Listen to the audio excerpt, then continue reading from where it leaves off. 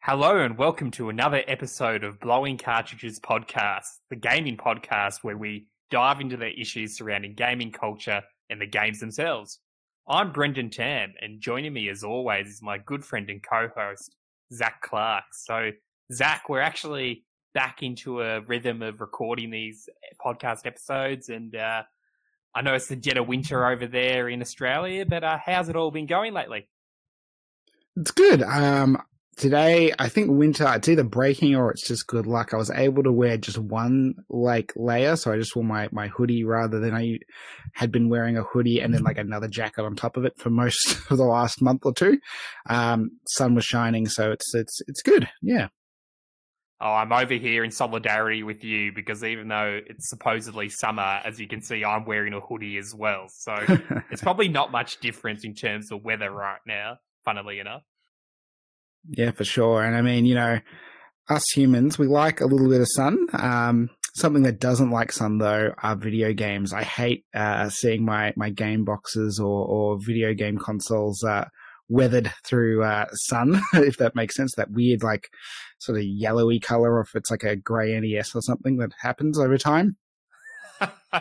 And that is a brilliant segue, Zach. I have to give you credit for that one because our topic today is on video game preservation, and particularly earlier in July, a report came out from the Video Game History Foundation and the Software Preservation Network, where they've conducted a research report over the last year, and the main headlines that went around the video game community, and there's plenty of articles on various gaming publications and YouTube videos, is that their claim is that 87% of classic video games released in the United States are, in their terms, critically endangered because they are not currently available to purchase in any collections or on any various digital platforms and the like. And their definition of a classic video game is games released before 2010. So I know for me that makes me feel very, very old, and I'm sure you share those thoughts. But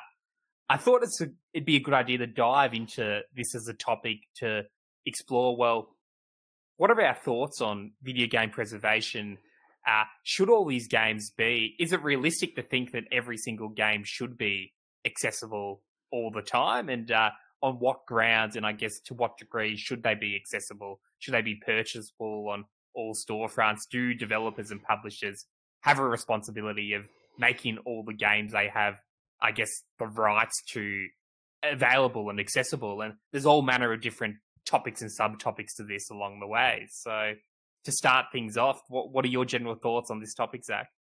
Yeah, I mean, my general thoughts, I think it would be odd if anyone took a view that it's a good thing that games are hard to access and are not well archived and made available to people. I think everyone really should be on board with the idea of making sure games are available and as accessible as they can be for as long as they can, because it's a fairly new medium compared to other artistic mediums, literature, and sort of painting and art and music all going for, hundreds of years, if not maybe thousands really when you think about it. And then obviously movies probably in the triple digits, maybe pushing over 100 at this point. I'm sure somebody can tell me the exact amount of time since the first film. And if we think about how much effort and time and resources go into preserving all those mediums, it's a real shame that it doesn't feel like the same level of effort has been put into games when, we had a lot of the tools, a lot of the resources to do so back when, the earliest games came to be, yet due to, I guess, perceptions of them maybe being a toy or something, it's just not been given the focus it could have that would have resulted in a much better position than what you just described today, because that 87% figure of anything pre-2010 is quite a shocking statistic whenever you first heard it. Yes, and there's a few different points there to unpack, and I think it is good to compare the medium to movies because, yes, film has existed for over 100 years now. But to put my historian's hat on briefly, there's a lot of similar issues actually for early films as to early video games, in that there are a lot of early films that are lost, or if you were to want to go watch them, well, they aren't going to necessarily be digitized, in that you'll probably have to go to a archival library, or I guess a dedicated venue to actually view the film. And yes, the argument would be, well, games are different in that a film is generally not going to be longer than 2, 3, 4 hours, but playing a game could be longer. So, and I know the Video Game Foundation in their report, they actually do mention that, in that the report doesn't really have any suggestions or recommendations per se, because I did go through and read the report, but it does, it's more just, I guess, in their words, it's a survey of what the situation currently is in terms of accessibility and availability of these games. So they tried in many ways to, I guess, outline what the differences are between games and films. And some of the points I do agree with. I think there is it is fair to state. But on the other hand, I think in terms of technology and licensing and rights issues, I think you're never going to have a situation where, as much as we want to, that you're going to have everything available in a digital format from your home being accessible. And I think that's an unrealistic standard to think that is possible, in my opinion. Yeah, I mean, there's a lot of layers to unpack as to why that's the case. I think it is worth acknowledging that I think it is genuinely impossible to keep every game accessible and even, archived in some fashion. Not just because of what we've lost already, but purely even if we were going forward, I don't think we can capture everything. And that's not to be defeatist. It's just, I think, the reality of the situation, and it's just true of other mediums, right? As you said, we've lost films to time, even some fairly recentish films, like films, I'm sure people could think of seeing as a kid or when they were a younger adult or whatever it may be, are probably either very challenging to find or, flat out just not available at all. Particularly if you go into that less, big budget blockbuster and more into indie films and that. And of course, if we looked at music and movies, literature and music and art, those would have, just due to the sheer amount of time that those art forms have existed, we would have lost, so much, just because, again, it's not been necessarily a focus. So I think it's just worth acknowledging up front, we're definitely not going to be able to capture and store every game for the rest of time as much as we would love to. But I think once you move past that point, it helps to be a bit more productive in the thought process of what do we store, what do we keep, what do we need to make accessible, and how do we do that, in my mind. Because often I find a lot of policy stuff can get really caught up with worrying too much how to do the perfect thing, and then you end up doing nothing. Yes, you sacrifice, actual achievable goals for pursuing the perfect, which you're never going to actually achieve. So I 100% agree with you there. And with that in mind, I think it is worth unpacking some of the sort of, I guess, concepts brought up, and not just in this, specific research paper done by the is it the Video Game History Foundation? Have I got that right?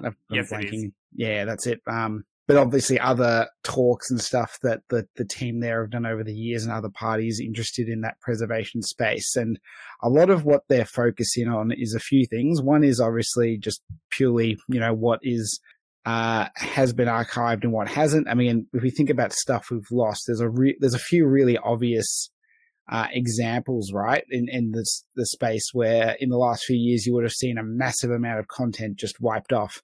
Mobile games, for example, we see, thousands of them released probably every year, and then probably, hundreds to thousands no longer accessible or playable just due to updates to iOS or Android, which is quite, a common occurrence.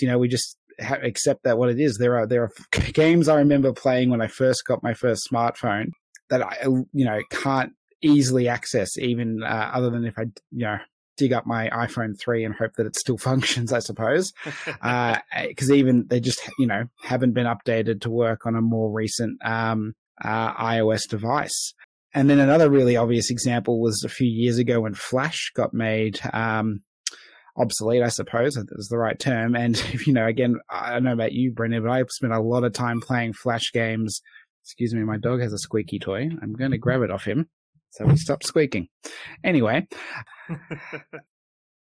But yeah, I don't know about you, Brendan, but if, when I was a kid, I played a lot of Flash games on, Newgrounds or just various other sites. And a lot of those got wiped when, Flash became, obsolete. And some of the bigger ones have been somewhat preserved by being ported or retooled to other systems. And I'm sure if we Googled it, there'd be a very capable sort of Flash emulator or sort of tool that would allow you to access or play some games again, but there would still be many, many lost because, the perception of those games was certainly lesser than that of what's releasing on an Xbox, a PlayStation, on Steam, or a Nintendo system for that matter. Well, exactly. I remember spending many afternoon on websites like, well, as you mentioned, Newgrounds and Miniclip and all those Flash-based websites that collated video games. And I think the sad reality is a lot of those are and will be lost, and a lot of them will be ones that people who've played a lot of them and fondly remember them will try to, I guess, keep the flame alive and try to preserve them and try to, I guess, note down their recollections and the like. But I think that is a facet of the video game industry that is very difficult to keep alive. And you see that through, I guess, in contemporary times with the rise of indie games, the rise of indie developers, is that there's websites like itch.io and the like that have thousands upon thousands upon thousands of games that a lot of them will be ones that only a small handful of people will know of, about, and actually experience. And that, I guess, the reality is, if that website ever went down or the person who developed those games took the games off the website, well, they are in many ways lost to a degree. So there's all these different tiers in many ways that it's like what you mentioned with film earlier in indie films, is that anyone can get a camera together and make a film and release it to an extent, put it on YouTube, put it on the internet. And the dynamics around preserving that is difficult. And I think there's a lot more dilemma. The digital age has created a bigger dilemma around this, in that in the past, for example, if I was a hobbyist photographer and took lots of photos just of everyday things, of events in my community and the like, well, in many ways, that's actually not too difficult to preserve as long as I kept all the negatives and the film reels in a suitable storage condition, and that can end up in an archive or a museum or a library or what have you down the line, and that can be used as a historical reference and a historical source going forward. But with the digital age, there's a lot more, because physical medium degrades and can be destroyed and then you lose it, but digital is not necessarily the solution as well. And I think because digital has made it a lot easier to create creative medium and create creative endeavors, I think it becomes a lot harder to actually collate everything together and store it and maintain it. If the goal is to try to collect everything out there, and it does go back to that question of, well, what should be maintained, what should be kept, what should be stored, because the reality is you can't store everything, but any criteria, as we mentioned in the previous episode, is ultimately going to be arbitrary. And I think that really does apply to everything in many ways. But that doesn't mean that you shouldn't have criteria. Just you need to recognize that there is an arbitrary nature to it. Yeah, I mean, I think it's one of those things where there's a sort of, I don't know if it's an obvious criteria, but like I think most people would agree the more culturally impactful a game is, the more important it is, I think, to preserve it, right? Because I think it's much easier to show and tell, right? It's easier to say, hey, here's, this game that was incredibly popular at this point in time, and it influenced all these other games going forward. It influenced all these people and just the way they thought, the way they acted for a period of time. But I guess the other thing is, usually, and there are exceptions for various reasons we'll get into, those are some of the better preserved ones anyway, right? Like, anyone under the sun can probably access a version of Super Mario Brothers or Tetris. Will they be able to access, a NES authentic version? Maybe, maybe not, depending on how authentic you need it to be. But, they'll be able to access it and at least see enough of what the people back in the 80s saw when they played it, and it was this big, phenomenon.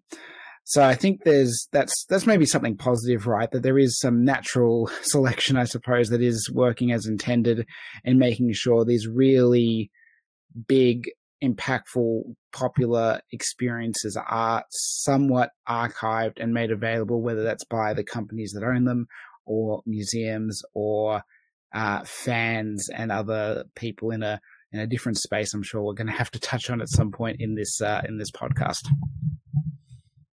The question of in what manner these games are playable is an interesting one, in my view, in terms of, well, if you think about it, I guess, in a lateral way, should these games be experienced as they were when they first released, or is it okay to slightly change it, slightly enhance it, add some tweaks to it? I guess, to what degree does the actual original experience have to be maintained? So, for example, hardware, there was various hardware limitations for older hardware, and even newer hardware, there's always going to be hardware limitations. And if we add save states, if we get rid of, I guess, sluggish performance on particular games, is it still the original game, or is it something new? And does the original, in essence, need to be maintained and preserved? And is that what should be accessible to, and I guess not just from a historical sort of gaming historian viewpoint, is that the version that should be available to the general public? Or do we accept that things like emulators are going to, at a base level, a lot of emulators will have slight tweaks and enhancements to these experiences, to these games, and a purist could argue, well, that's no longer the original game anymore because it's performing slightly different. It doesn't look exactly the same, and you see that a lot in the retro gaming community when it comes to upscaling video games and having things like your like Frame Meisters and Rad2Xs and all different tools that you can use to upscale retro consoles to modern HD 4K TVs. That the purists argue that, well, this isn't the original experience anymore because you're not getting visually the CRT effect, for example. The color saturation is different. Like it's not exactly the same. So from a preservation point of view, what's your thoughts?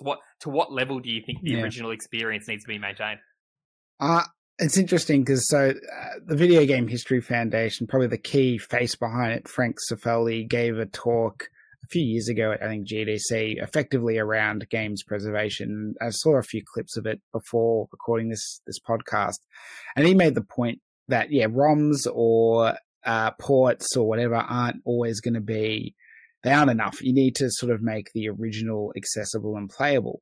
However, while I agree with that idea, I think it's also not practical on a large scale. I think there should definitely be, original hardware maintained and held in museums or in libraries around the world that people can access when they need to and see a very authentic experience. Because it doesn't, as you said, it isn't just about, maintaining an NES and a NES cartridge. It's also maintaining a CRT TV and at a bare minimum. So there's a lot of equipment, I guess, you need to keep and maintain, and a lot of that equipment is now effectively requiring hobbyists or very niche experts to repair and keep functioning, because obviously the original manufacturers do not do that. So it is potentially quite a costly exercise to keep that running. I can't see how technology would be able to replicate that experience via the internet. Yes, we could have some weird pseudo cloud gaming setup, which is basically playing, I guess, a original, piece of hardware from a library somewhere in the world and streaming it to your computer or your tablet or TV, whatever it might be. But even then, unless we get the internet to a point where it's literally instant, not just close enough, it's never going to truly capture the authentic experience. So I think we're always going to have to be gated by having a few very specific locations that do try to make accessible those authentic original experiences with the correct hardware, and you play it as it was back in the day. There'll probably have to be some control over who can play, though. I mean, similar to, I don't think anyone can rock up to, a national library and access the first edition prints of every single book they want, because they don't want just everyone fingering through it and damaging it. There's got to be specific purposes and approved for specific reasons. I think that's reasonable. I also think it's not needed for everyone to access and play the OG. I think the need for that's pretty niche, and it probably is primarily for people in the industry who need that context for whatever reason. But say you and I, who maybe just need to or want to have a cultural touchstone point reference from either, before we were born or when we were too young to play games, or just a game we missed because we were busy playing other things. I think things like ports to more modern systems or just emulators are, I think, enough in terms of conveying the majority of what there is to convey. And again, that would be similar to other, mediums, right? Like, think of art. The Mona Lisa, I think probably most people who are listening know what the Mona Lisa looks like, because you would have seen digital scans, digital photos, digital everything of that online. You probably see it in TV shows, right? That's probably where I first saw the Mona Lisa. But you can't replicate going to the Louvre and seeing it.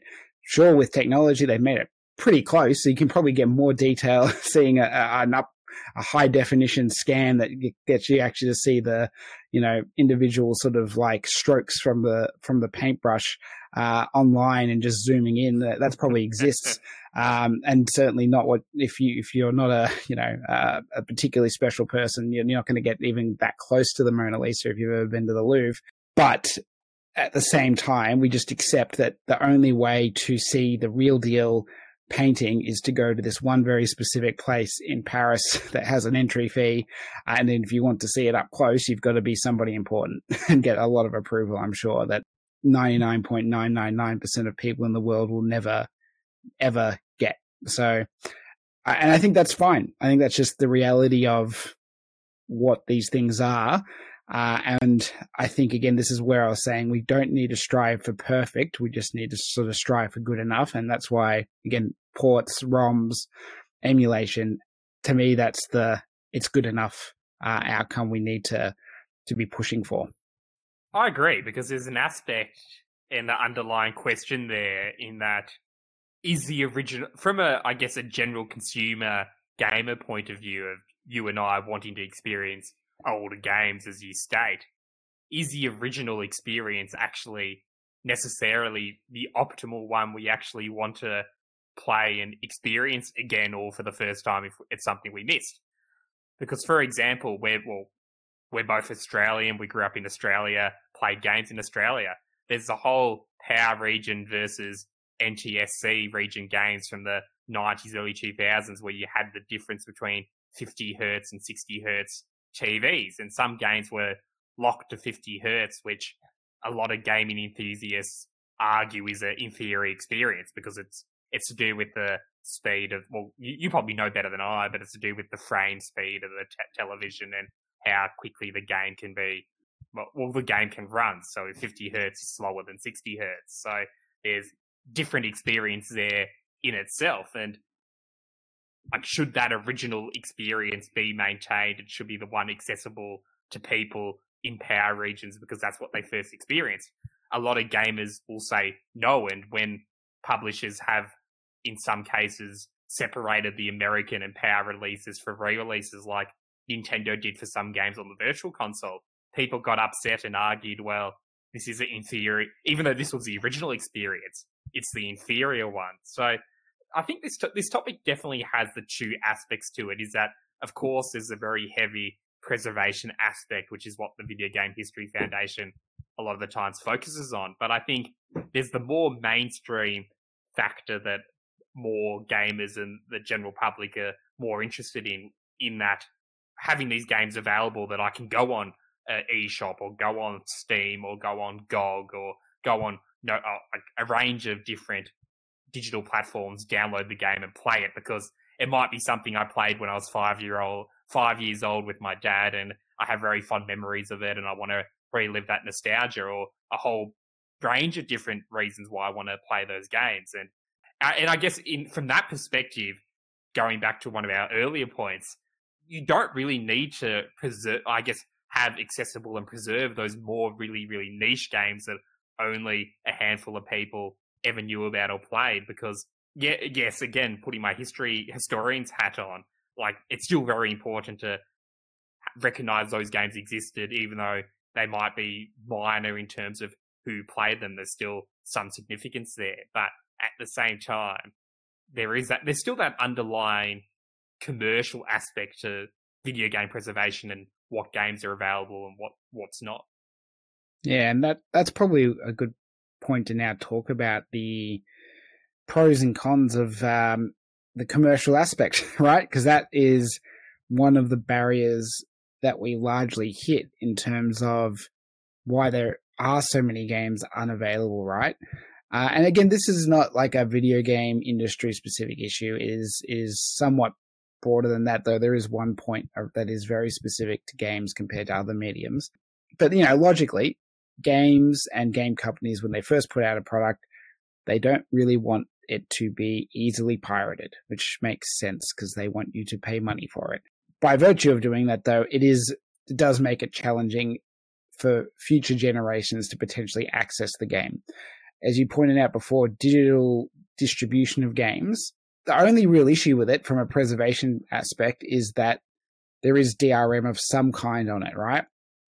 If there was no DRM and you could easily take your files off of, a switch and just move them to another switch, or copy them or whatever you want to do, then it would be less of an issue down the track when, Nintendo's eShop shut down and you can't connect to a server to verify that you own a particular game, because it wouldn't require it to. You could just download a copy of a game onto some sort of card and load it onto your Switch and play it. But unfortunately, when companies either, go bust, if that's the situation, or again, even if it's not that they go bust, but they're still an active company, they're not going to put any effort into unlocking and making freely available all their games on their old systems. It's not a thing they're incentivized to do.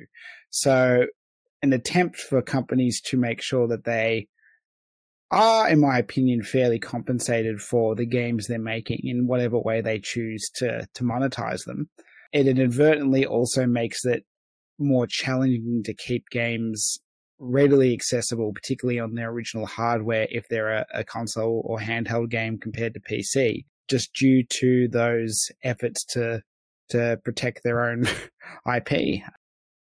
With that said, I feel like I'm just stating something because I don't know the solution. I don't have an obvious solution. Like there's no win-win here as far as I can tell, where you can have your cake and eat it too. Someone loses out. And right now it's I guess us, the gamer, we're losing out by making it being harder for us to access games on obsolete systems, obsolete from the perspective of the company making them.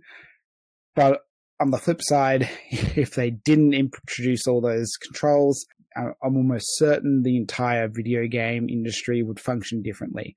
If they weren't allowed to do any efforts to protect their games from piracy, it would I genuinely think it would be a much different landscape, and there would be a lot less money in it, which also means a lot less people making games for us, is my personal theory. It would become almost more hobbyist and less a viable career in some respects, just due to that.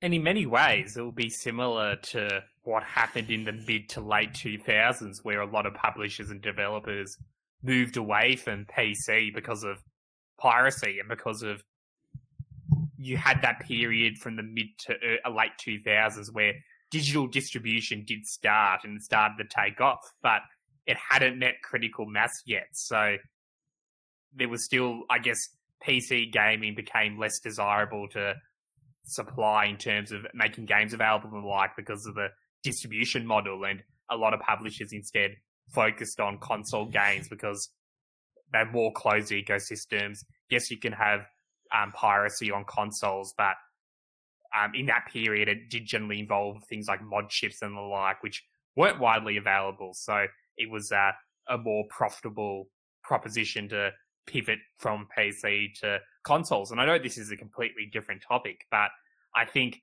in the modern day, that gap of in the capability and the possibility of hacking modern consoles and pirating games is a lot more doable and a lot easier than it previously was. So to your point, publishers don't really have another platform to pivot to like they did previously pivot away from PC. Yes, they've gone back because of I guess the distribution model for PC games has become a lot more profitable in many ways because there's virtually no overhead.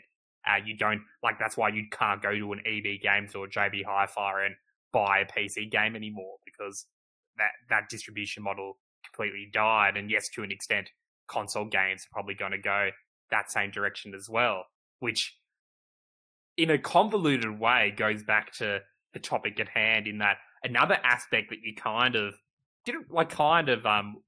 brushed upon is the aspect of, well, to what extent should the original game as it exists be accessible to play? Because you have things like DLC, you have things like online updates, and when stores go down like the Nintendo 3DS eShop and the Wii U eShop, yes, if I have a physical copy of those games, I can still play them. But if it was a game that there was DLC available, or there were day one patches, or 6 months after release patches that dramatically change the experience or enhance the experience, or there were tweaks or what have you, that is no longer accessible. And yes, this report doesn't brush on that at all because it's a pre-2010 report. But I think that is going to become a really big issue and a big challenge to surmount from a video game preservation perspective, and not just from a preservation perspective, but the ability of gamers and enthusiasts to actually go back and experience those games. That unless you back up everything, you have original hardware, and before stores close, you go crazy and spend hundreds of dollars to get those games and all the DLC and updates like a lot of people did with 3DS in March this year, that is lost and no longer accessible. Yeah, I mean, that's 100% true. And as you said, Brendan, it's going to get more problematic as more and more games as services is becoming just more popular, right? So they're ever evolving, ever changing. And particularly when they're, you obviously touched on just getting DLC and patches, but what's even harder is the server-based games, right? So, like MMOs are the really obvious example where you would need for somebody to, again, set up a private server on an old client of a game, which is a lot of effort. It's not free, nor is it necessarily easy to do.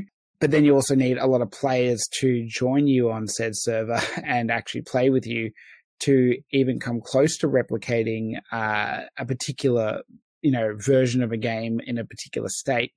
And that's just not going to be doable, right? So you're largely in the hands of the developer or the publisher, either or, whoever's the decision maker here. But in terms of what you get to play and what version like Overwatch is a really hot topic example at the moment, right? Because they replaced Overwatch 1 with Overwatch 2. It's not like a separate game. If you try to launch Overwatch 1, you do not get that. And so Overwatch 2's here. I think they removed one. I think the teams used to be 6, now they're 5, if I recall. Maybe I'm getting that wrong, but something like that. So it is quite fundamentally different to the original Overwatch. And I'm sure, again, if I Googled it, I could find some, forum where there's someone hosting Overwatch 1, private servers. But even then, I'm at the whim of which version they want to play, because it's probably not launch day version. It's probably whatever they think is the optimal, iteration of that game. And so it becomes incredibly, incredibly challenging to maintain all versions of a single game. And again, the efforts being done to do so seem pretty minimal.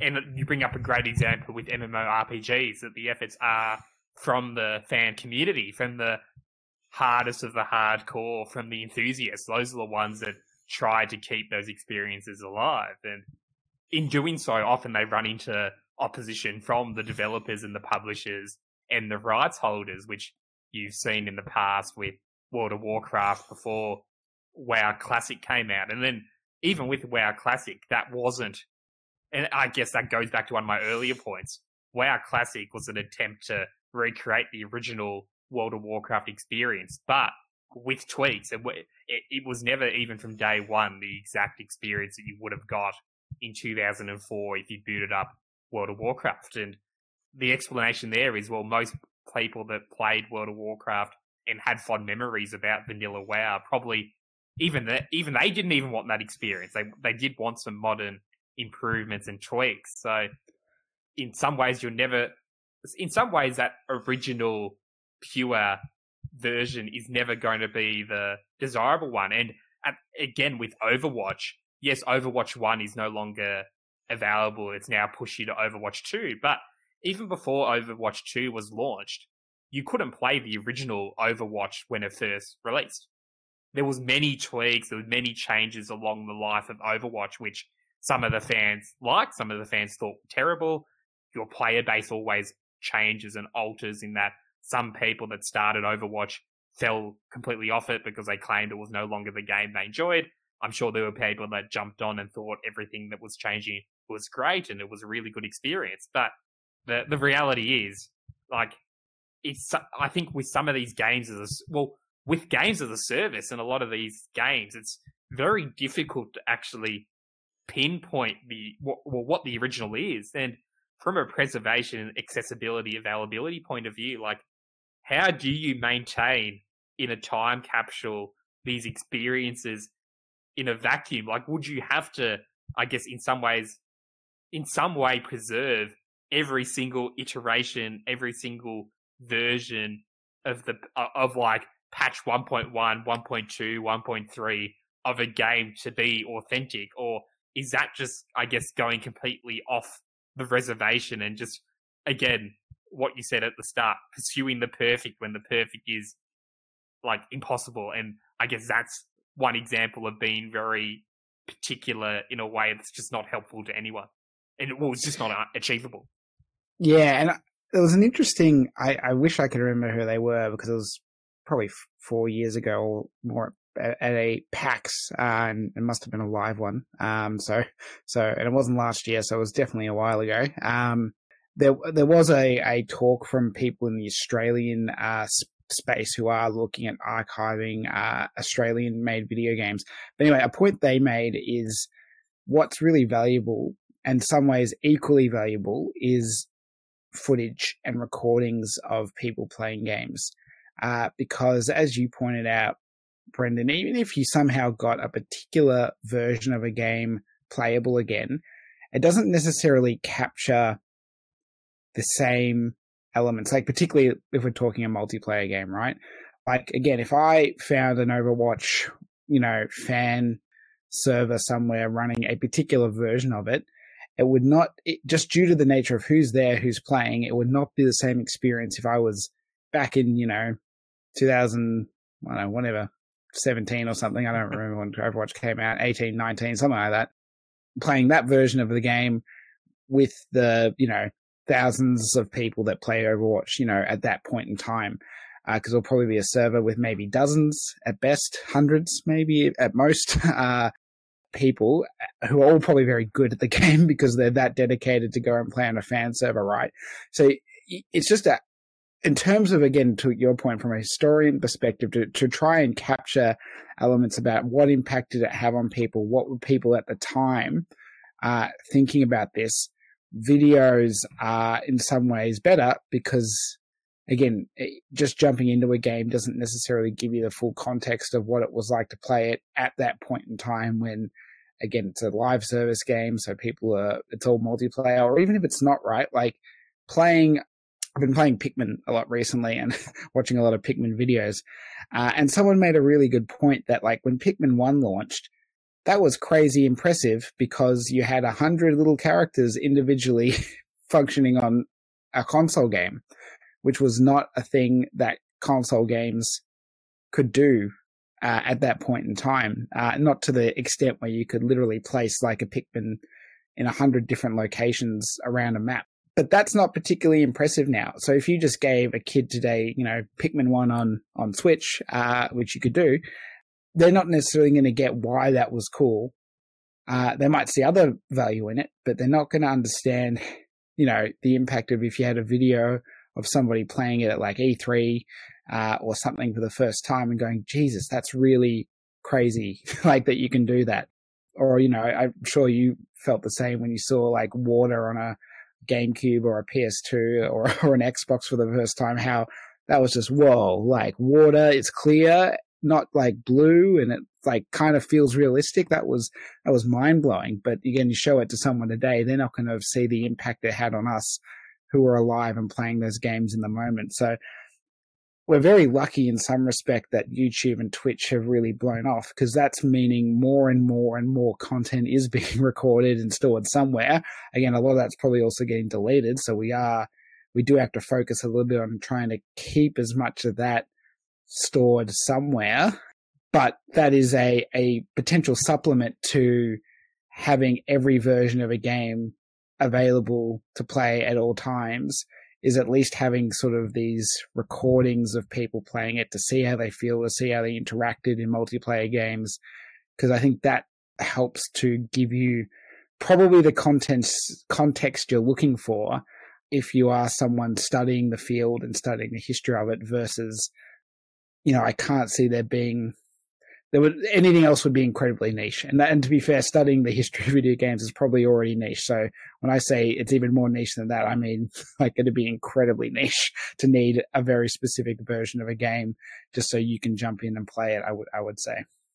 Well, yes, I think that's going to be a really unrealistic goal to try to achieve. That, again, a complete segue and not even a segue, just a tangent that's not relevant to this topic and is bordering another topic.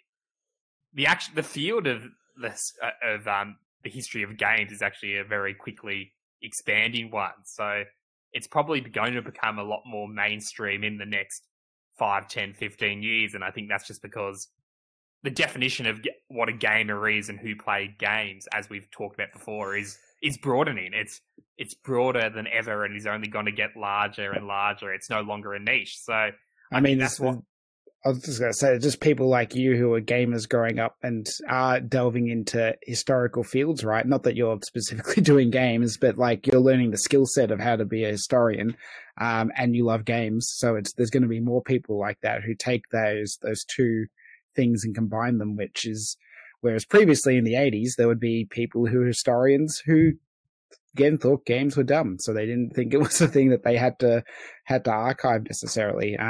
So I agree, it's going to get more popular just by virtue of more gamers growing up and entering into the academia fields and research fields and historian fields, I would have thought.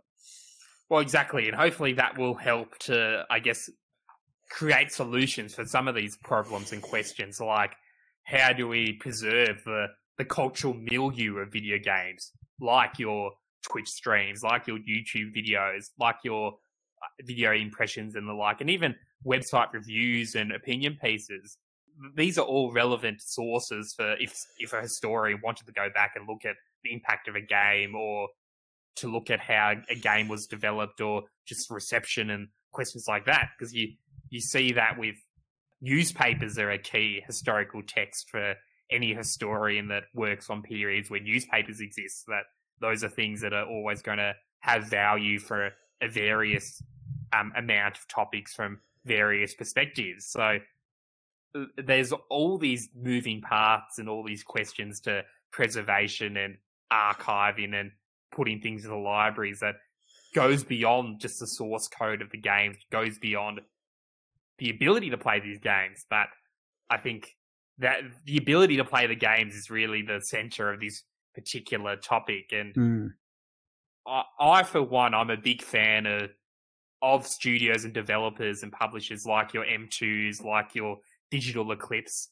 like even limited run games, which I know has its critics, and I understand some of those criticisms, but they are all, and I think they're actually getting a bit better in terms of actually making the games they release more accessible. It's not just about catering to niche collectors anymore. Like, yes, that's always going to be part of the business model, but it's also about making games accessible, making games playable, and also taking into account that from, I guess, a nostalgia point of view, that yes, consumers, gamers, they want to be able to play games that they grew up with, wanting to have the ability to play games that they might have missed, but they do want to have modern polish to those games. They don't want the exact experience that existed in the 80s, 90s, and early 2000s. And I think that's, yes, from a purist point of view, that's anathema, but I think from a gamer point of view, that is a good.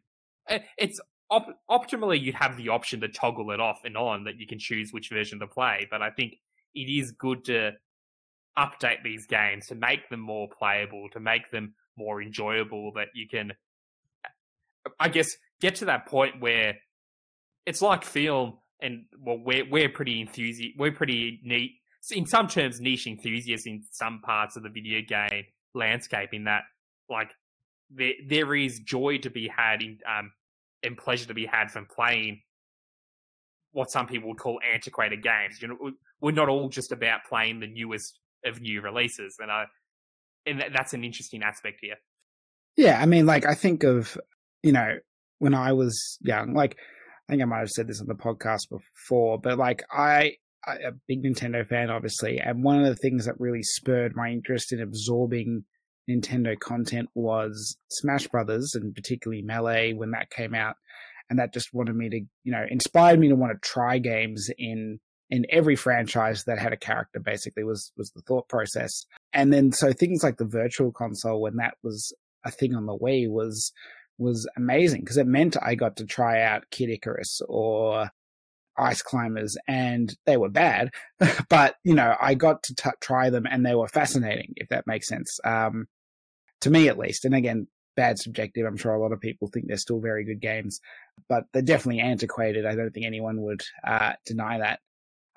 So I think, yeah, I agree. There is incredible value. It's different to play a game for like that fascination aspect, and I recognize we're in the minority, because most people just like, I want to play a game that's going to be fun. They're not fascinated to see a game from 1986 or whatever that was the start of a franchise they now love today. They just don't care that much. But yeah, the more of that's available, the better. It's always a bit of a, how do I put it? It always seems to be like a rolling door, because, and this comes back to the issues with the corporate structure, the capitalism that sets the framework of the industry. We have this challenge where, companies are keen to re-release things and recharge you for them. Like, I've probably bought Super Mario Brothers 1 like 5 times, like over my life at least. From Virtual Console to Game Boy. I got the Game Boy Advance version when I was a kid. That was the first time I think I played the original Super Mario Brothers. I have it in Animal Crossing, probably, if that counts. And who knows what else. I pay for Switch Online for sure, and it's on there. And I bought an NES Mini. There we go. That's how you get to 5 or 6, whatever that number was. And companies want to do that. But the challenge is, for every company that wants to do that and does do that, there's probably dozens more that either the company doesn't exist or they aren't doing it. or the games are in some sort of legal sort of, entanglement, particularly like licensed games, right? That it's just not feasible from a legal perspective, not a technical perspective, to re-release them in any way. And so that's why we end up with this really frustrating situation where we have laws and systems in place to protect the rights of these games by the companies that own them so that they can re-release them, they can continue to charge for them and be financially incentivized to do that.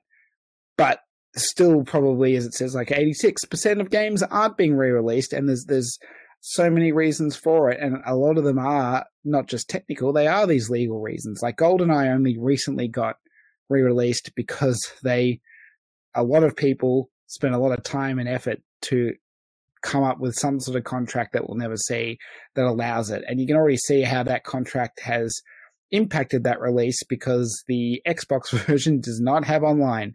And the only reason I can think of that is because somebody in that negotiation said, we're only going to say yes if you don't have online. And you can guess which company that probably was.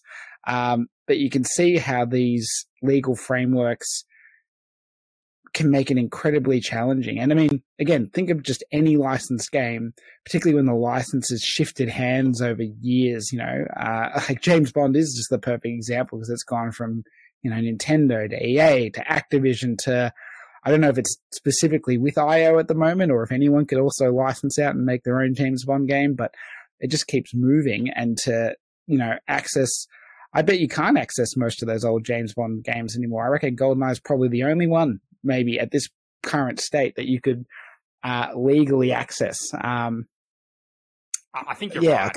I think all the other ones, are like the 360 and PS3 ones, are probably long gone from there. Well, if they were ever on those digital stores, I don't think they'd be available anymore. Yeah, because whoever originally published it, Activision, EA, whoever, lost the rights, so they can't republish it. But at the same time, who's the owner of 007? Is it MGM or is it just still like some estate of the original author? I don't know. Probably doesn't matter. Eon Productions. Oh, yeah, well, there you go. Well, they probably can't go and just take EA or Activision's work and put it up on Xbox either, right? So they'd have to all come to some agreement to do that. And again, GoldenEye on the 64 was probably the only one that ended up being culturally significant enough that the efforts were made to make that happen. And again, I'm sure there was incredible financial incentive to do that as well. But yeah, like it's just this framework makes it incredibly difficult to allow it. And by the same token, if you're then a fan who goes, I know that, the EA James Bond games are stuck in licensing hell, I'm going to just rip my copies and make ROMs of them and distribute them online because no one else is going to make them accessible. You face potential, lawsuits yourself, right? Like, and you don't really have much defense in court in the current world. So it actively disincentivizes you from doing it. Do people still do it? Of course. Like, we can absolutely find ROMs and emulators to play all those games right now. But they are just one DMCA notice away from being taken down. And the individuals that did that, they could be up for hundreds of thousands, even millions of dollars, despite it being a product that will never likely be legally sold again and could never probably generate any money for the companies that have those rights. It's just stuck, which is a real shame. Yeah, you don't paint a particularly positive picture there, Zach. But I don't disagree with you at all. Once you start getting into those, I guess, the legal dimensions and all those fun topics and aspects, it's a deep, deep hole to get into. And hopefully a topic, often we say topics we'll discuss in future episodes. Hopefully the legal aspects of the gaming industry is a topic that we never explore on this podcast. At least not without a lawyer that could maybe talk us through it. And a lot of alcohol. Yes. But speaking of, and this is probably one of the areas I'm a little weak on in understanding, but from what I got from the report, it seems like there's also a challenge here in terms of, so libraries have certain rights to store and distribute, books, music, film, which are not extended to video games. And again, this report's very American focused, so that is probably not consistent globally. I'm not 100% certain. Again, I don't know if you have a better understanding of the rights of libraries on a global scale, Brendan, than I do. But that's probably the key thing this report feels like it's pushing for, is to really establish the rights for libraries to not only archive games, because a lot of them, there are some that are archiving games, we should acknowledge that, but to distribute them in a way that's not just purely, come to my library and borrow a game or play it on premises. It can also be some form of digital distribution, which, again, I'm not quite sure what that would be, whether that's some weird cloud streaming or whether that's actively distributing ROMs in some sort of way, or temporary licenses to play a digital copy of a game. Again, I feel like that sort of will have to be resolved, but I think step one is to give them the right to even explore that option, because no one's going to invest in figuring out how to establish a digital, online, accessible library of games until they are actually told, yes, you can do this, because it would just be a waste of time and money for a lot of people. Yes, it's a murky and complicated world, and there is a lot of different legal frameworks around there.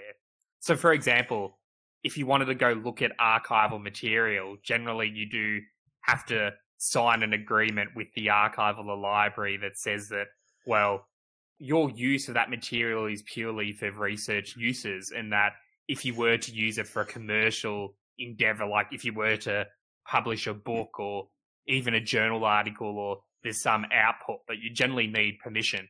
And then it becomes even more murky when it comes down to things like images. There's often you will have to pay a library or a museum or an archive for the rights to republish images. So because there's so many different moving parts with video games, because there's the entertainment aspect of it, there's the aspect that we mentioned at the start of the episode and is heavily pushed in the report, that you can't just swing by the library and play through a game in a day and then take some notes and leave if you're a researcher or something. That, well, particularly modern games will last for, up to 100 hours, even more, depending on what sort of game it is. And we talk about JRPGs and RPGs a lot on this podcast, and those are all long, heavy games. So to try to create a way to actually have those accessible to people who, not just people who need access, people that might just be interested in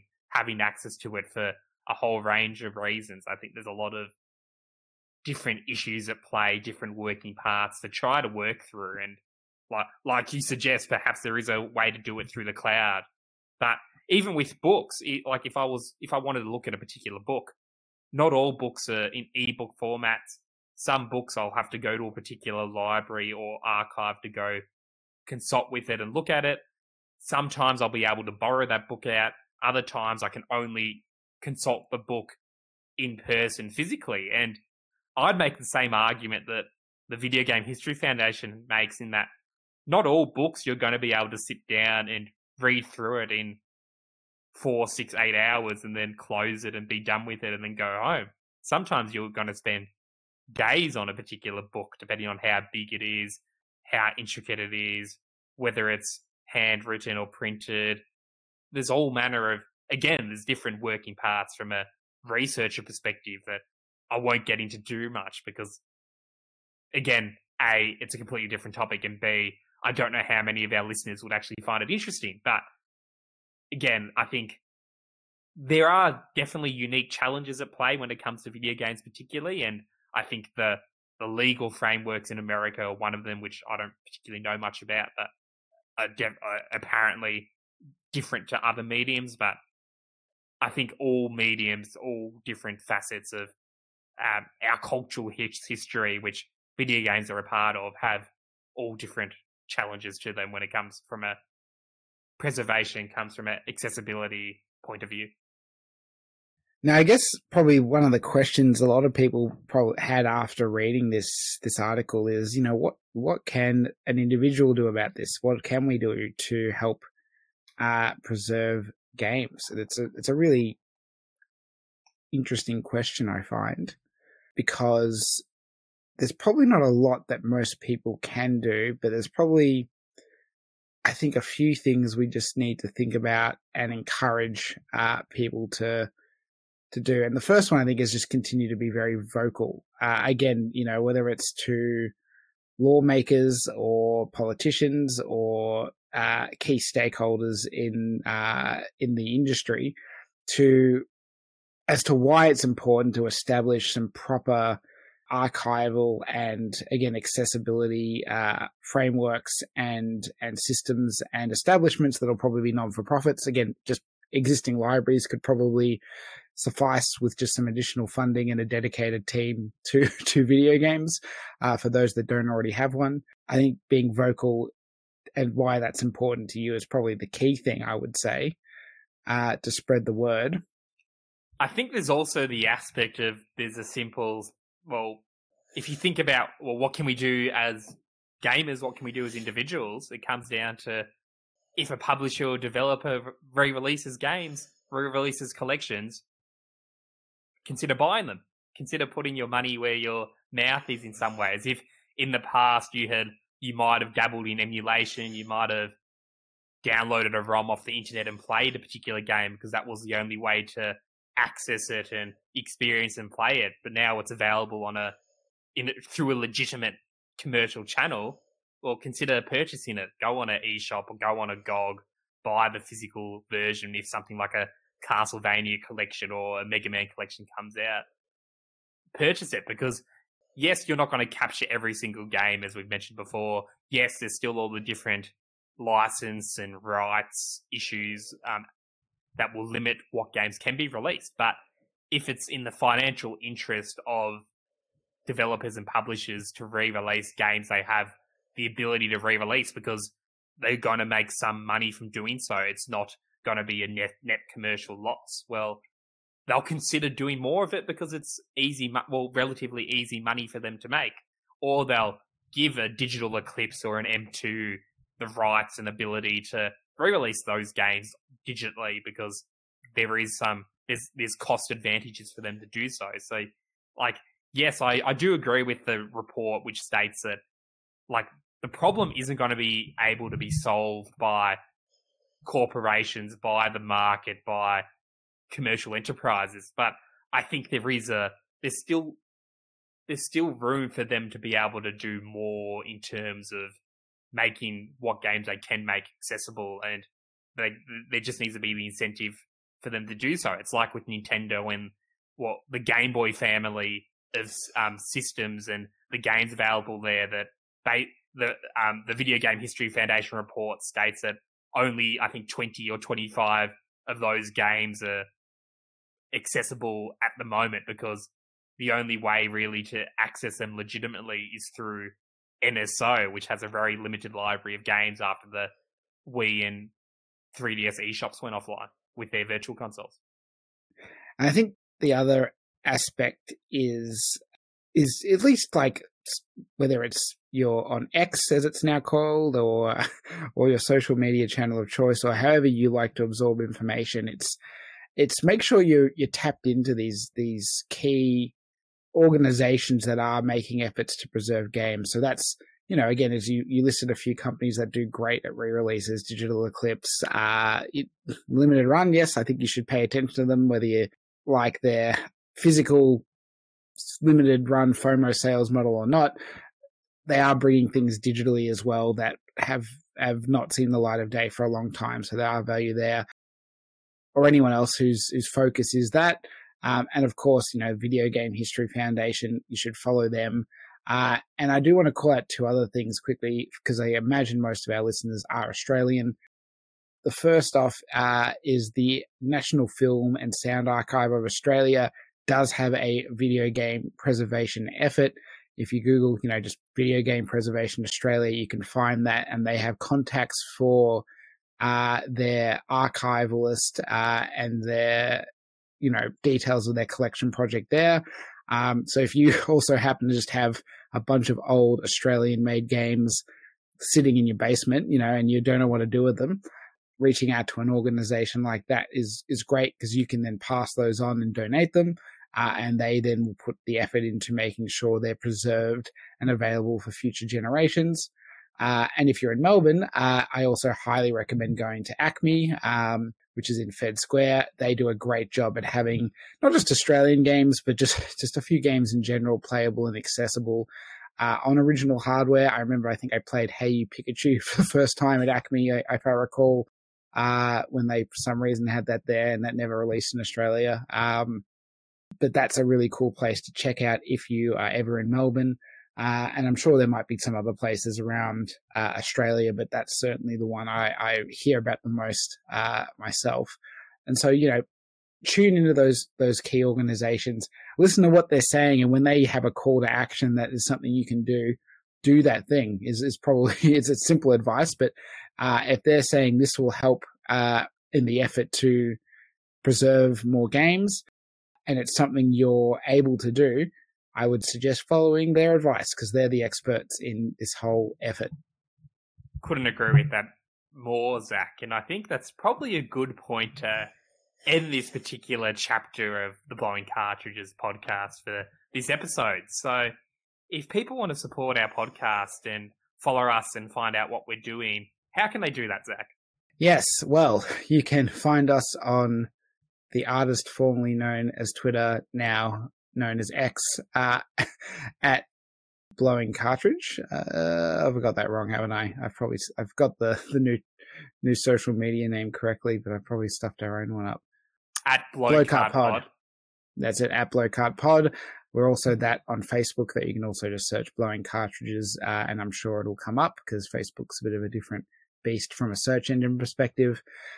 We still haven't branched out yet to Threads or otherwise because we're just not sure yet as to where our efforts are best used. But we do have old school email, which is blowingcartridge@gmail.com, which is where I got my wires crossed with X, whatever it's called now, before. So, and of course, you can reach out to me at Eggerino on most social medias. And they can reach out to, what's your username, Brendan? At Tamazoid on X? Is it? I didn't even know there was a rename, but apparently there is. So. Wow, you've been too busy. Yeah, Musk has rebranded Twitter to X.com, and the logo is an X, and we now Zeet instead of tweet. Is this just him announcing that he was a huge fan of DMX? Well, maybe, but look, we don't have time. This is, again, another tangent we could go on. But apparently when he was on the board or whatever of PayPal, he tried to rebrand PayPal to X. I think it's just a thing. He's always wanted a website called X. I mean, yes, SpaceX, right? So it's just a letter. Isn't his son called X something? Like it's a letter that means a lot to him, clearly. But it's funny just because, I don't know, when you look at a list of websites with X as a prominent part of their URL, the social media channel stands out as being very different to the other ones who are of a particular type of video or photo content provider, and potentially with a lot more viruses as well. So yeah, that's the world we're in. Again, very come back to just his history in keeping a records of stuff. I'm sure there's got to be archival efforts for Twitter in its previous form being made at the moment. If not, it's certainly going to be one in the history books because, God, this is just a weird time. What a time to be alive. And if you think it is a great time to be alive, you should go to your podcast app of choice and leave a review of our podcast. Leave a 5-star review and support our podcast that way. So we can get a greater reach of an audience. More people can listen to our podcast, and then perhaps people will actually want to preserve our podcast. And don't worry, I have all the audio files on secured hard drives, and Blowing Cartridges podcast will be preserved for the future generations to enjoy. Exactly. But until next time, I don't know. Do you have a good exit? I don't have a good exit. X is going to give it to you. That'll have to do. Goodbye, everybody.